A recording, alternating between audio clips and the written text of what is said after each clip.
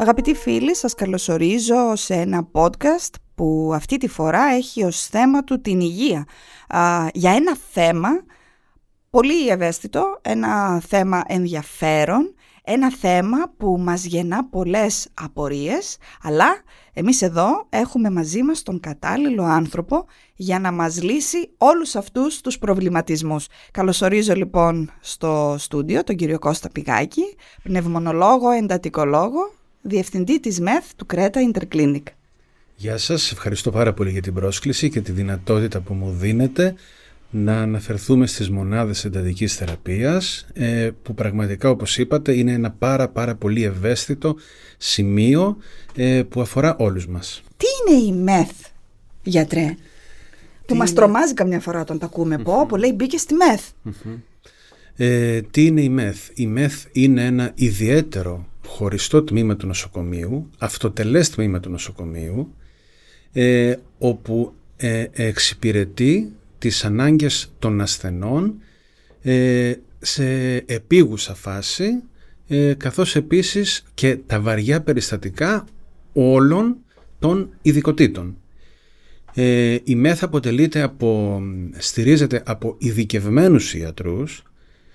Είναι ιατροί οι οποίοι έχουν την εξειδίκευση της εντατικολογίας και είναι γιατροί οι οποίοι είναι εκπαιδευμένοι να προσφέρουν τις γνώσεις τους και την βοήθειά τους σε όλα τα βαριά και κρίσιμα περιστατικά όλων των υπολείπων ειδικοτήτων. Είναι δηλαδή, θα μπορούσα να πω, η κορονίδα κάποιου νοσηλευτικού ιδρύματος, που όταν όλες οι άλλες ιατρικές ειδικότητες ζορίζονται, η μονάδα εντατικής θεραπείας έρχεται να δώσει λύση, αν φυσικά το πρόβλημα λύνεται. Στην κατηδίαν συζήτησή μας νωρίτερα μου λέγατε κάτι που με εντυπωσίασε πολύ, ότι η ΜΕΘ έχει διαφορετικούς τύπους. Σωστά.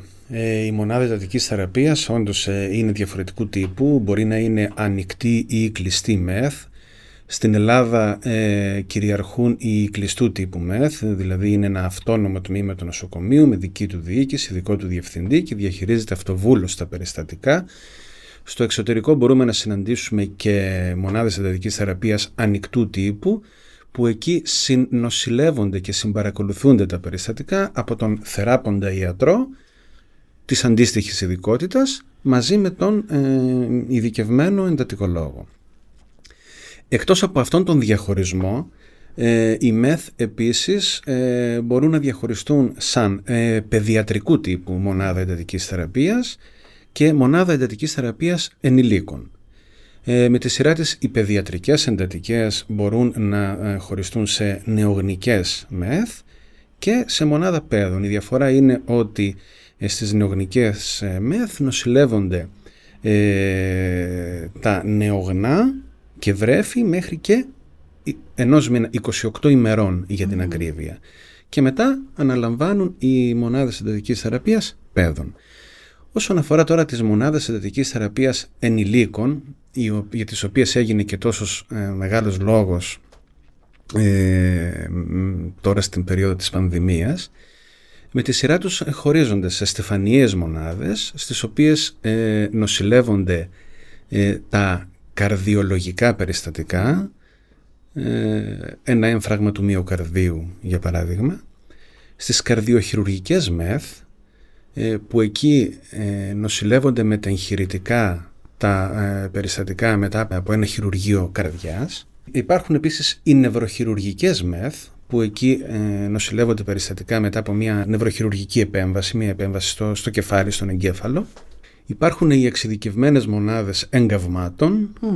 Στην Κρήτη δεν διαθέτουμε τέτοια μονάδα εντατικής θεραπείας και εάν το έγκαυμα είναι βαρύ, αναγκαζόμαστε να προβούμε σε αεροδιακομιδή. Στην Αθήνα, που εκεί υπάρχει τέτοια εξειδικευμένη ΜΕΘ. Υπάρχουν οι μονάδες μεταναισθητικής φροντίδας, ο ρόλος των οποίων είναι να παρακολουθούν τον ασθενή για ένα μικρό χρονικό διάστημα μετά από ένα χειρουργείο, πριν ο ασθενής πάει στο δωμάτιο για να νοσηλευτεί, να συνεχίσει την νοσηλεία του. Και υπάρχουν και οι αναπνευστικές μονάδες εντατικής θεραπείας, όπου εκεί νοσηλεύονται κατεξοχήν περιστατικά με πνευμονολογικά νοσήματα. Εκεί λοιπόν πήγαιναν και του COVID οι ασθενείς. Οι ασθενείς του COVID πήγαιναν σε όλες, παντού. θα μου πείτε το. Πήγαιναν παντού. Όλες οι μονάδες ή σχεδόν όλες οι μονάδες μετατράπησαν, πλην των νεογνών και των παιδών, μετατράπησαν όταν ήταν απαραίτητο σε ΜΕΘ COVID. Και τελικά υπάρχει και η πολυδύναμη ΜΕΘ. Η πολυδύναμη ΜΕΘ στατιστικά είναι η μονάδα εντατικής θεραπείας που κυριαρχεί στην Ελλάδα. Λίγα είναι τα νοσοκομεία που έχουν χωριστές ΜΕΘ. Τα περισσότερα νοσοκομεία διαθέτουν μια πολυδύναμη ΜΕΘ, η οποία συγκεντρώνει τις ιδιότητες και τις ιδιαιτερότητες όλων των παραπάνω ΜΕΘ, η οποία αποτελείται από ειδικούς ιατρούς εντατικολόγους, οι οποίοι όμως έχουν και μία δεύτερη ή μία πρώτη, θα έλεγα καλύτερα, βασική ειδικότητα.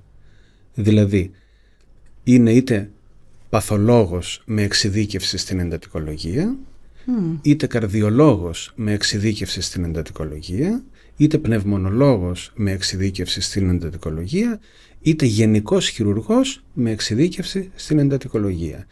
Όλοι δηλαδή οι γιατροί της ΜΕΘ έχουμε την εκπαίδευση της εντατικολογίας, αλλά έχουμε στην πλάτη μας και μια βασική ειδικότητα, ώστε να προσεγγίσουμε τον ασθενή κατάλληλα ανάλογα με το πρόβλημα το οποίο έχει και απετέλεσε και την αιτία να εισαχθεί ο ασθενής στη ΜΕΘ. Και γι' αυτό λοιπόν το λόγο ονομάζονται πολυδύναμες ΜΕΘ. Στην ουσία είναι 2 ειδικότητες για κάθε γιατρό. Ναι. Στην ουσία είναι 2 ειδικότητες. Η ειδική του. Η ειδική του και η δεύτερη, η εντατικολογία. Ακριβώς.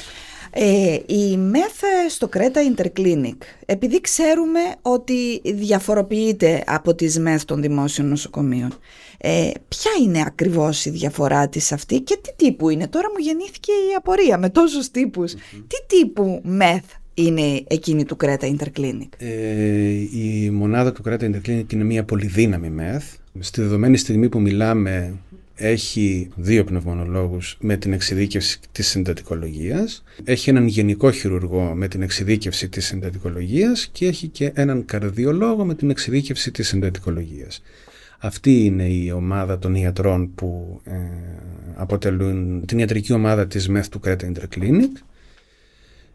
Άρα είναι μια πολυδύναμη ΜΕΘ και οι διαφορές από τις ΜΕΘ του Δημοσίου Νοσοκομείου. Δεν θα πω ότι είμαστε μια καλύτερη ή μια χειρότερη μονάδα. Θα πω ότι οι δυνατότητες είναι οι ίδιες. Απλά είμαστε τυχεροί που εργαζόμαστε σε μια μονάδα εντατικής θεραπείας που δεν έχει τον φόρτο εργασίας μιας δημόσιας ΜΕΘ και ό,τι αυτό συνεπάγεται. Αυτό συνεπάγεται αυξημένη κόπωση του προσωπικού, που ξέρουμε ότι στον δημόσιο τομέα αλλά και στον ιδιωτικό δεν επαρκεί, και το μεγάλο πρόβλημα είναι οι λοιμώξεις. Είναι οι λοιμώξεις που μπορεί να σκοτώσουν έναν ασθενή που νοσηλεύεται στη ΜΕΘ. Στο Creta Interclinic, ευτυχώς, για τους λόγους που προείπα, δεν έχουμε απικισμένο περιβάλλον με λοιμώξεις. Γιατί τα περιστατικά που βάζουμε είναι εκλεκτικά, είναι συνήθως μεταγχειρητική παρακολούθηση μετά από μεγάλα χειρουργία, καρδιοχειρουργικά, νευροχειρουργικά, χειρουργία κοιλιάς που απαιτούν παρακολούθηση μεταγχειρητική, καρδιολογικά περιστατικά. Επίσης μας δίδεται η δυνατότητα, που δεν δίδεται στις ΜΕΘ των δημοσίων νοσοκομείων, να κάνουμε, έτσι θα το πω εντός εισαγωγικών για να καταλάβει και ο κόσμος, καθαρισμό του τμήματος. Δηλαδή εμείς επιλέγουμε μέρες τις οποίες η ΜΕΘ θα κλείσει, δεν θα υπάρχει κανείς, και μέσα στην ΜΕΘ θα μπει ένα ειδικό συνεργείο φορώντας ειδικές στολές, κάνοντας ειδικό καθαρισμό, βάζοντας ειδικά φάρμακα που απαιτούν μετά την 24ωρη το 24ωρο κλείσιμο της ΜΕΘ και κατόπιν τούτου τον καλό αερισμό του χώρου. Παίρνουμε καλλιέργειες πάρα πολύ συχνά από όλα τα μηχανήματά μας για να δούμε αν υπάρχουν μικρόβια ή όχι. Είμαι σίγουρος ότι αυτό θα γινόταν και στις εντατικές των νοσοκομείων. Δεν υπάρχει όμως εκείνη η περίοδος του δεν έχω ασθενή μέσα. Κανέναν. Είναι αδιανόητο. Είναι αδιανόητο. Δεν γίνεται. Γίνεται. Εσείς οι εντατικολόγοι συνεργάζεστε προφανώς με τους θεράποντες γιατρούς του κάθε ασθενούς. Βεβαίως. Στη φάση που βρίσκεται στην εντατική. Η συνεργασία μεταξύ των ιατρών θεωρείται δεδομένη. Πρέπει να γίνεται, πρέπει να ανταλλάσσονται απόψεις. Όπως γίνεται στο εξωτερικό. Όπως γίνεται στο εξωτερικό. Ξέρετε, θεωρώ εγώ προσωπικά ότι η εποχή της αυθεντίας έχει παρέλθει ανεπιστρεπτή. Η εποχή του κατά τη γνώμη μου ή εγώ νομίζω ή εγώ θα έκανα ή εγώ το κάνω έτσι γιατί δεν αποκαλύπτει ένα ιατρικό σκεπτικό. Πλέον η προσέγγιση σε έναν ασθενή και σε μία νόσο θα πρέπει να γίνεται, να πραγματοποιείται σύμφωνα με τις διεθνείς κατευθυντήριες οδηγίες. Αυτό προφυλάσσει σαφώς τον ασθενή και του δίνει τη δυνατότητα να λάβει την ίδια περίθαλψη όπου και αν νοσηλεύεται, και σαφώς προφυλάσσει και τον ιατρό από ιατρικά σφάλματα. Διότι ακολουθώντας τις κατευθυντήριες οδηγίες, προσαρμόζοντας τις βέβαια στις ανάγκες και στις δυνατότητες του τμήματος που εργάζεσαι, αποφεύγεις δραματικά και λάθη. Πολύ σημαντικό, πραγματικά πολύ σημαντικό, να δούμε λίγο τη λειτουργία της μονάδας. Ποια περιστατικά εξυπηρετείτε στην ΜΕΘ του Creta Interclinic? Όπως σας είπα, η ΜΕΘ του Creta Interclinic είναι μια πολυδύναμη ΜΕΘ. Έχει τη δυνατότητα να εξυπηρετήσει πάσης φύσεως περιστατικά που χρήζουν μονάδα εντατικής θεραπείας. Και έκτακτα δηλαδή. Βεβαίως και έκτακτα. Πέρα από τα τακτικά ή τη μετεγχειρητική ανάγκη για νοσηλεία. Βεβαίως και έκτακτα, όπως πάρα πολύ συχνά μας συμβαίνει να εξυπηρετήσουμε και περιστατικά του νοσοκομείου.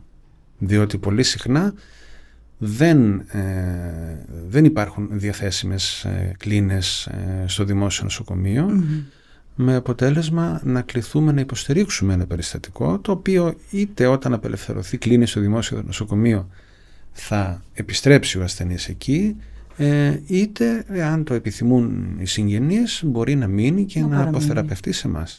Οπότε η διαθεσιμότητα των κλινών είναι σχεδόν πάντα εξασφαλισμένη. Η μονάδα εντατικής θεραπείας του Interclinic διαθέτει 5 κλίνες. Τις περισσότερες φορές είναι 3 ή 4 κλίνες γεμάτες. Κατηλημμένες. Πάντα λοιπόν έχουμε μία ελεύθερη κλίνη με σκοπό να καλύψουμε είτε κάποια ανάγκη του νοσοκομείου αν χρειαστεί, είτε κάποια ανάγκη εξωτερικού ασθενή που ήρθε εκτάκτως. Ναι. Και με την εφημερία τι γίνεται, γιατρέ? Η εφημερία στη μονάδα εντατικής θεραπείας είναι 24ωρη. Καθημερινά. Είναι καθημερινά. Συνεχώς. Πάντα υπάρχει ειδικευμένος ιατρός στη ΜΕΘ, ακόμα και τις περιόδους που την χάνει να μην έχουμε κανέναν ασθενή μέσα. Αλλά πάντα είναι ο φόβος του έκτακτου. Ναι, ο φόβος του έκτακτου, υπάρχει πάντα ιατρός. Η μοναδική μέρα που δεν έχουμε γιατρό στη ΜΕΘ είναι η μέρα που η ΜΕΘ είναι κλειστή λόγω του καθαρισμού που είπαμε. Ναι, προφανώς. Επειδή δεν θα χρησιμοποιηθεί. Και δεν θα πρέπει να εκτεθεί για κάποιος άνθρωπος στα φάρμακα που χρησιμοποιούνται για την απολύμανση και τον καθαρισμό. Άλλη απορία τώρα. Την περίοδο της πανδημίας που γινόταν όλος αυτός ο χαμός, πώς λειτουργούσε η ΜΕΘ του Creta Interclinic?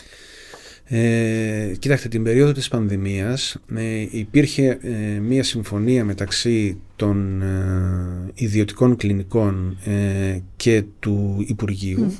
Είχαμε διαθέσει 2 κλίνες για τις ανάγκες της πανδημίας, όμως όχι για COVID περιστατικά. Μάλιστα. Δυστυχώς, να νοσηλεύσει σε μία μονάδα εντατικής θεραπείας COVID περιστατικά θα πρέπει να υπάρχει και η κατάλληλη υποδομή, ο κατάλληλος διαχωρισμός,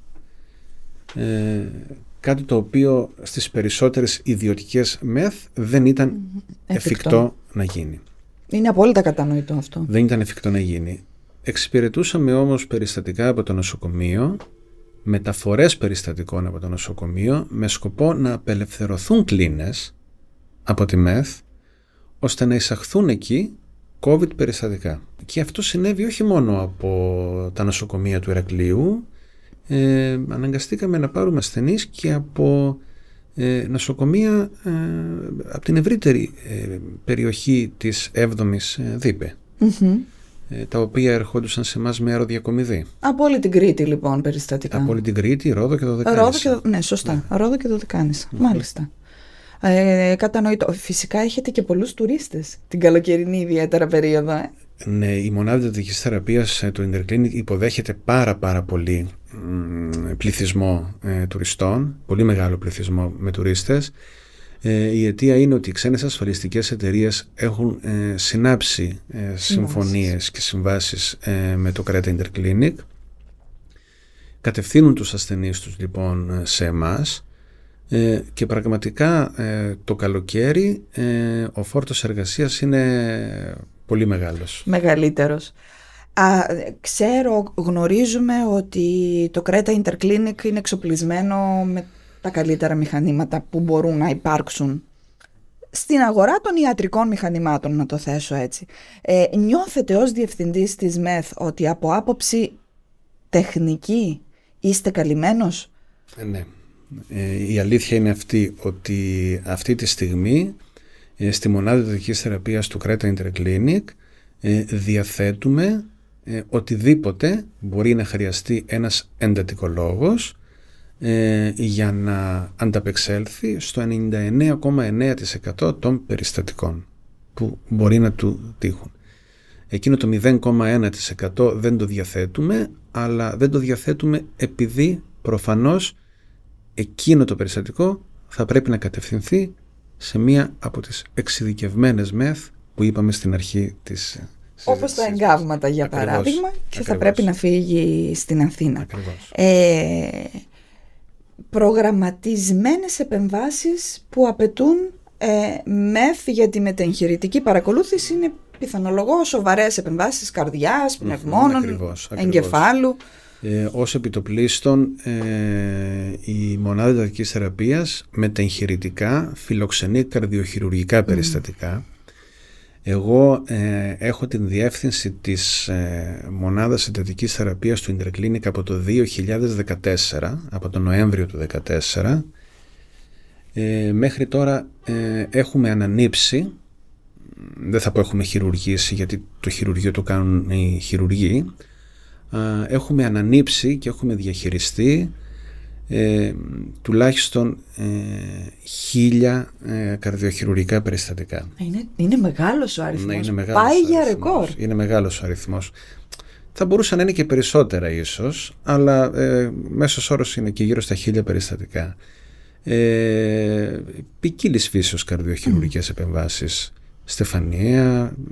Στεφανία νόσο η οποία απαιτεί χειρουργείο, βαλβίδες, βαλβιδοπάθειες οι οποίες απαιτούν χειρουργείο, ανευρίσματα, ανιούσεις ορακικής αορτής τα οποία έχουν φτάσει σε ένα σημείο που να πρέπει να χειρουργηθούν.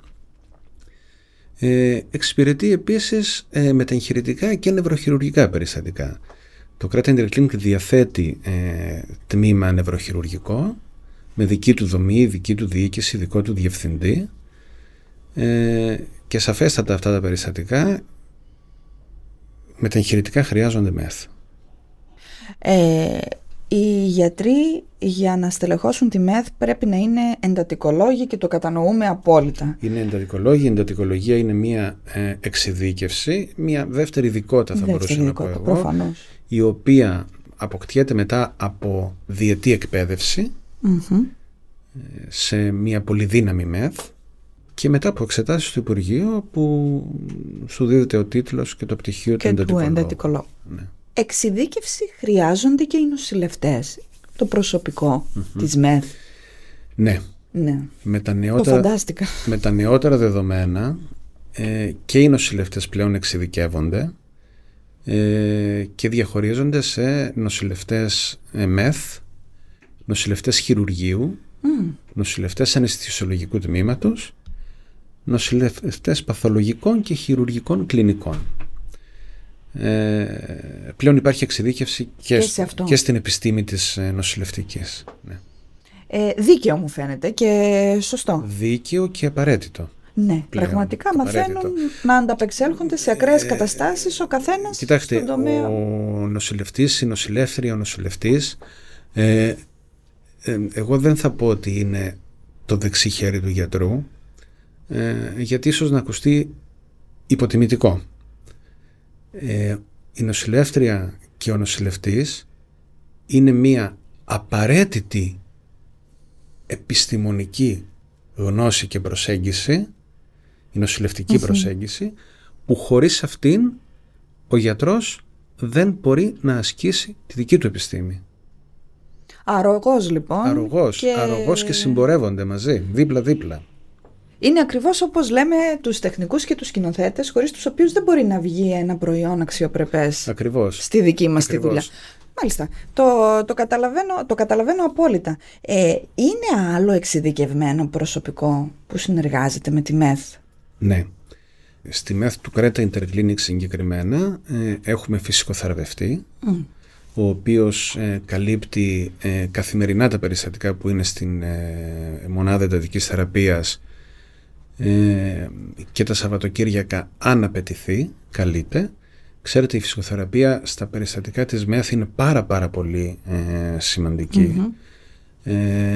Οι μελέτες έχουν δείξει ότι μειώνει το χρόνο παραμονής της ΜΕΘ και επίσης μειώνει τις επιπλοκές της παραμονής της ΜΕΘ, όπως είναι η μυοπάθεια του βαρέως πάσχοντα ασθενή, η λοιμώξεις του αναπνευστικού και άλλα πολλά. Άρα ο φυσικοθεραπευτής είναι επίσης ένας σημαντικός επιστήμονας που στελεχώνει την ομάδα της μονάδος εντατικής θεραπείας. Και εκτός από τον φυσικοθεραπευτή έχουμε και τους τεχνολόγους μας, οι οποίοι επιτελούν ένα σημαντικό έργο. Χωρίς αυτούς δεν θα μπορούσαμε επίσης να κάνουμε τίποτα. Έτσι, οι γιατροί δεν φημιζόμαστε και τόσο για την καλή σχέση που έχουμε με την τεχνολογία και με τα μηχανήματα. Επομένως, είμαστε συνέχεια στο τηλέφωνο. Δεν δουλεύει αυτό, δεν δουλεύει εκείνο. Ναι. Δεν είναι μόνο οι γιατροί, πιστέψτε με. Και θεωρώ πολύ σημαντική την παρουσία των τεχνικών και των τεχνολόγων στο νοσοκομείο μας.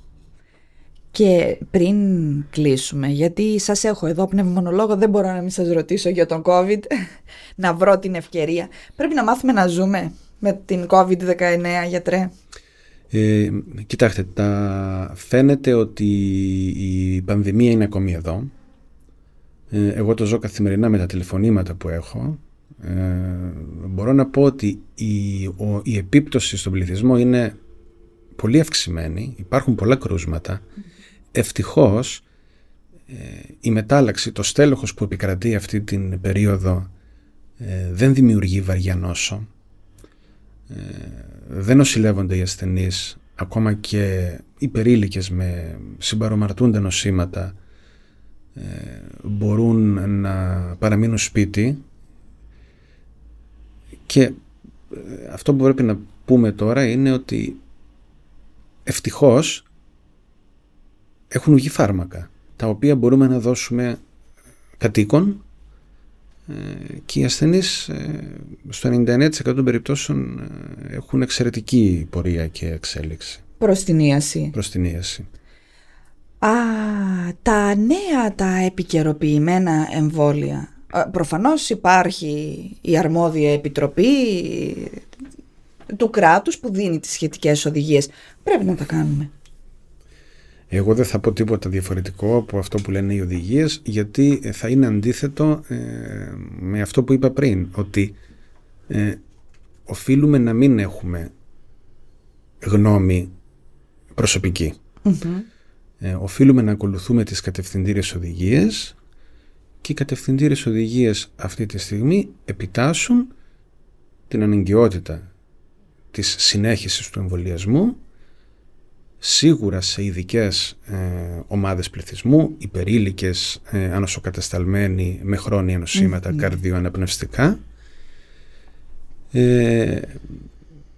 Θεωρώ ότι όταν με το καλό έρθει το επικαιροποιημένο εμβόλιο, θα πρέπει να το κάνουμε όλοι,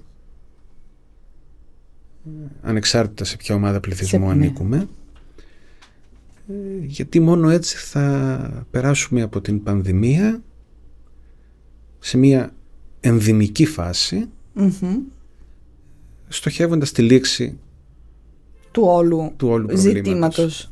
Γιατί βέβαια ζήτημα υγείας σοβαρότατο. Εμείς οι υπόλοιποι που έχουμε πολύ χαλαρώσει και έχουμε αφήσει τις μάσκες και δεν βάζουμε αντισηπτικό στα χέρια. Ναι, λάθος. Ναι. Οι μάσκες σε κλειστούς χώρους και όπου υπάρχει πολλής κόσμος πρέπει να χρησιμοποιούνται.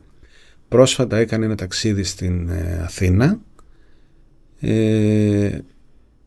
Ένιωσα μειονεκτικά, μπορώ να πω. Που φορούσατε γιατί ήμουν ο μόνος μέσα στο αεροπλάνο και το πλήρωμα βέβαια, αλλά από τους επιβάτες ήμουν ο μόνος, στην κυριολεξία όμως, εκτός και αν ήταν κάποιος που δεν τον είδα, που φορούσα μάσκα. Ναι, το έχουμε ξεχάσει, είναι η αλήθεια. Ενώ ήμασταν πιο συνεπείς τις ημέρες που είχαμε την καθημερινή ενημέρωση, που είχαμε τις οδηγίες. Είχαμε τον φόβο. Είχαμε τον φόβο, ναι. Συνηθίζουμε τελικά.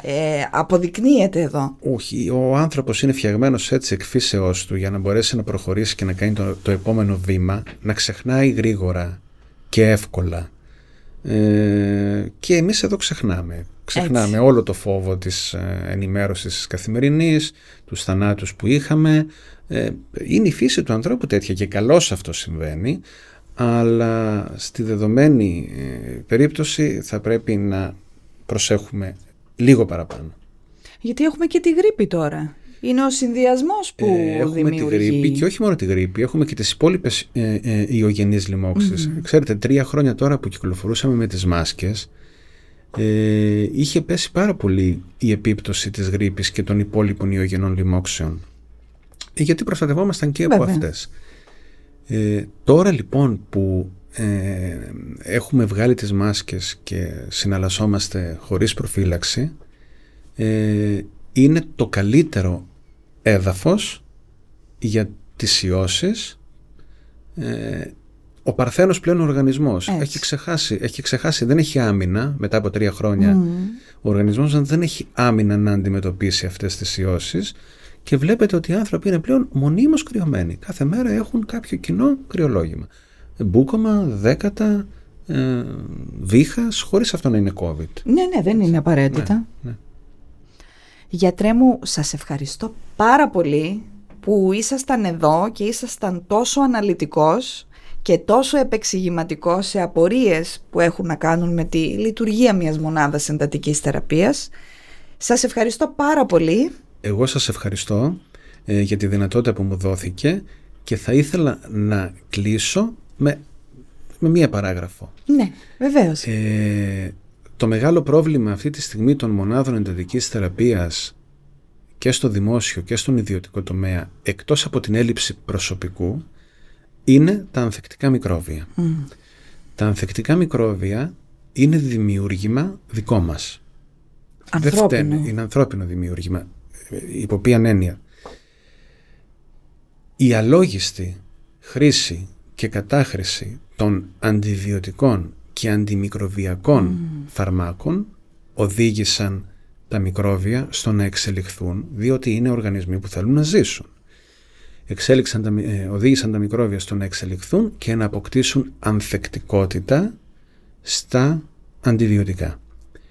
Αυτό που συμβαίνει στην Ελλάδα εδώ και 1 χρόνο, που καλώς συμβαίνει στην Ευρώπη και γενικότερα στο δυτικό κόσμο εδώ και πάρα πολλά χρόνια. Βρέθηκα στην Αγγλία, ξέρετε, πριν από 6-7 χρόνια και αρρώστησα, κρύωσα. Ήθελα να πάρω αντιβίωση και δεν μου έδινε κανένα φαρμακείο αντιβίωση. Δεν επιτρεπόταν. Όχι.